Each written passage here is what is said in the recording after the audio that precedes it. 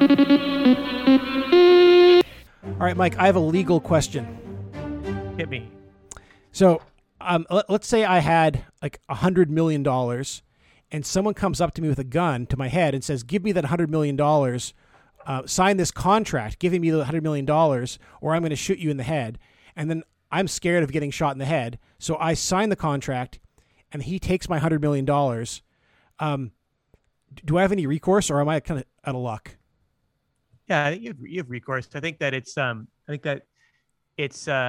contract. That contract is voidable, if not void, because I think that it was signed under duress. So it's a well known concept in contract law.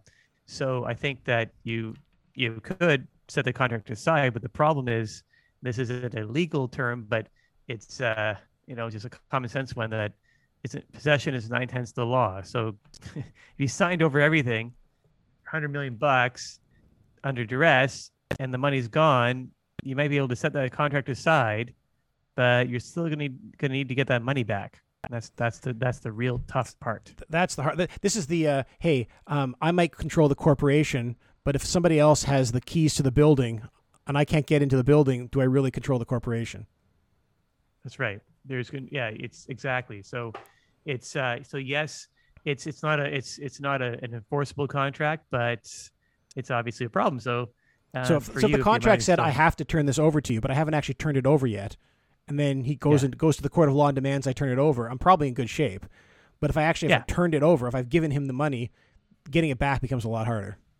So the time is of the essence. If somebody is trying to get you to sign over your life savings, move quickly, get some help. or move quickly to get help, but also slow roll the guy trying to take your money. That's right. And so I don't know what happened in this particular situation, but this guy, Mr. Dahl, has apparently been getting millionaires to just sign over their fortunes to him one by one, and successfully. I assume he's collected that money. He actually had it in his possession. Yeah. So I mean, the police were involved. This was this unimaginatively named Mr. Dahl. I mean, it's he's no porcupine, insofar as like naming himself, but this Mr. Dahl had people sign over their not just signing over their personal wealth, but also control their corporations.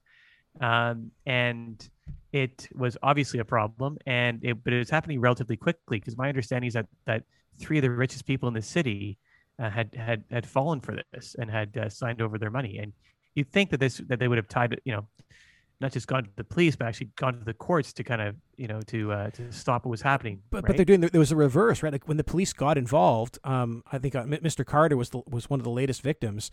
They asked him the police didn't believe this was happening legitimately, and they said, "Hey, you need to file a complaint, and we'll go after Mr. Dahl." And Carter wouldn't do it. Carter was like, "No, give it all to him. I don't want to complain." But it's weird though, because he wasn't just signing over his personal wealth. I understood that he was signing over his company. So you think that, say, shareholders in the company or the board of directors would have intervened and said, this is a problem, that now suddenly the company is going to be directed by this one person. So I would imagine that this didn't play out the way that we saw that it played out, that there would have been some kind of legal action taken to prevent this one guy just taking over, stealing all this wealth. And because it was duress that we've learned, right? Yeah. Clearly now we have more facts on the table, because I think what Mr. Dahl's big mistake is he went after one of the richest guys, right? Like after going after these like multimillionaires, he went after Tony Stark. Who, I don't know, is he a billionaire? I'm not even sure. Definitely 100 millionaire-ish per type guy. But more importantly, Tony Stark has like Iron Man as a bodyguard, and once this Mr. Dahl went after Tony Stark, effectively Iron Man just took him out. Yeah, and so it's funny, right? Because we've talked before about like what exactly is Iron Man's role with Tony Stark or with Stark Corp, and it couldn't be. I think it was clear before, but it couldn't be any more clear that Tony Stark is there. Sorry, Iron Man is there to protect Tony Stark. Yeah, it's interesting. So we talked about this a couple weeks ago now, when it was clear that Iron Man was working for Stark Corp, and we were debating whether the Avengers were or not. I think the question now is Iron Man working for Stark Corp, or is Iron Man working for Tony Stark? Yeah, and I think if you're a shareholder in Stark Corp, you want to know that, but maybe they're okay with it because, without Tony Stark, there wouldn't be any Stark Corp, because Tony Stark is the one. He's a one man shop in a lot of ways, right? He's a design. He's a business genius, but also he's an engineering genius. He comes up with the designs, and so while there's other parts of the company, I think that Tony Stark is the most important piece. So maybe the Stark Corp is content with the idea that I guess funding or paying Iron Man to protect their golden goose is worth it. Yeah, well, we call it it's key personage risk or key executive risk. Like if Tony Stark were to die tomorrow, the Stark Corp stock price would just collapse. That's right. Right, so he is extremely important. Now he owns the majority of Stark Corp, but there's still lots of other shareholders who are involved. And if Tony Stark ever goes under or ever decides to walk away from this business, or decides to hand the business over to Mr. Dahl, Stark Corp's shares are going to collapse. Yeah, maybe Mr. Dahl didn't do his research well enough, to know that if he steals his company from Tony Stark, it's not really worth, what you think it is. But regardless, this does seem like it's a worthwhile it's worthwhile for the company to keep Iron Man around. But and in this case, so you're saying that Iron Man is a good use of shareholder capital. I think that in this, it must be, I guess, but it doesn't lead to a broader question though, Ed. Like, is this where we're going? Are we not kind of entering into some Tony Stark isn't necessarily unique. There are other scientific genius and engineering geniuses that are running successful corporations that could warrant the protection that Iron Man gives to Tony Stark. So how far away are we from companies that are going to be funding like superpowered individuals to protect their most important persons and assets? To me, that's the big point. Like if Iron Man is a good use of Stark Corp shareholder capital, wouldn't the equivalent of Iron Man be good use of shareholder capital for every other major corporation? Mm-hmm. And if he's not a good use of shareholder capital, if it's a bad idea to be spending all this money on Iron Man to protect Tony Stark, then they should stop doing it. But if it's a good use of capital, it should be a good use of capital for everybody, not just one company. Right. So you're thinking that like Iron Man would extend his protection to CEOs of various companies? Maybe. Depending on what, but I don't know if that's possible. Like it may be that he needs to be on constant guard protecting Tony Stark, and there's just not a way to. Hey, maybe there's a second Iron Man armor. Like there's no reason why you can't mass produce these things.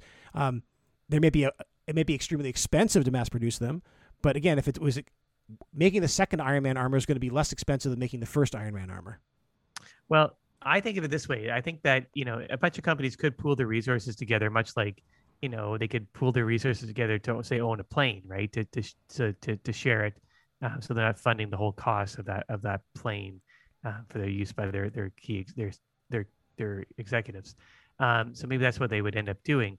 But I wonder if you were the person that was presuming that Stark Corp owns the Iron Man armor, why would they want to share with their competitors other than this general thing that it helps the economy generally, you know what I mean? Well, by protecting all the heads of these corporations. Yeah, I think in most cases,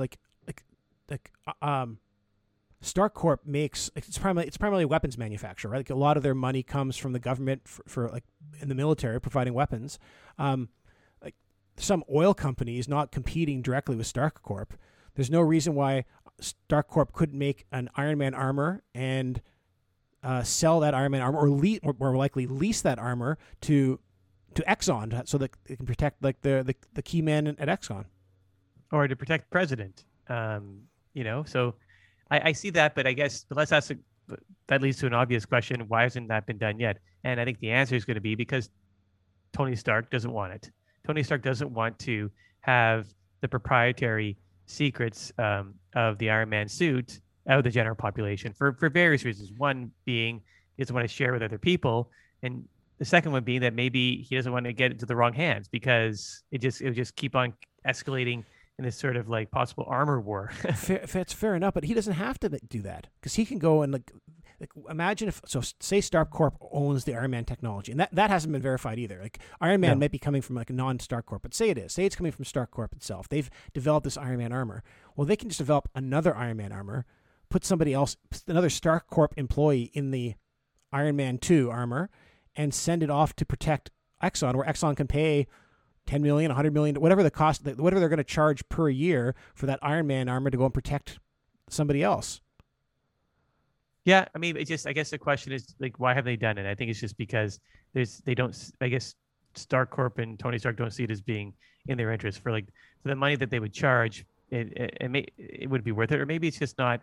There isn't the need. Maybe I've overemphasized or over exaggerated what, how many people are subject to like the risk of being kidnapped or whatever, like Tony Stark. Yeah, well, it's not even the risk of being kidnapped. It's I think it's the risk of like, what does it do to your share price if they are kidnapped, right? If the CEO of Exxon is killed, then there's an executive VP at Exxon who steps into his place, and Exxon probably continues to operate all the oil fields they were operating before. Whereas if Tony Stark gets eliminated, like there is no executive vice president under Tony Stark that's going to step up and fill his shoes. Right. So maybe it's a much smaller niche, and so maybe that's why this hasn't been extended. But here's my other question. Like, let's say it's not necessarily just an Iron Man suit that could be used to protect other CEOs or heads of state or whatever. Wouldn't say, what if Dr. Doom decides, because he's got a cool, like a suit of armor, an Iron Man type suit, yeah. What if he just said, you know what, I'll protect other heads of state. He'll just that are in his interests, right? To gain power or influence over them.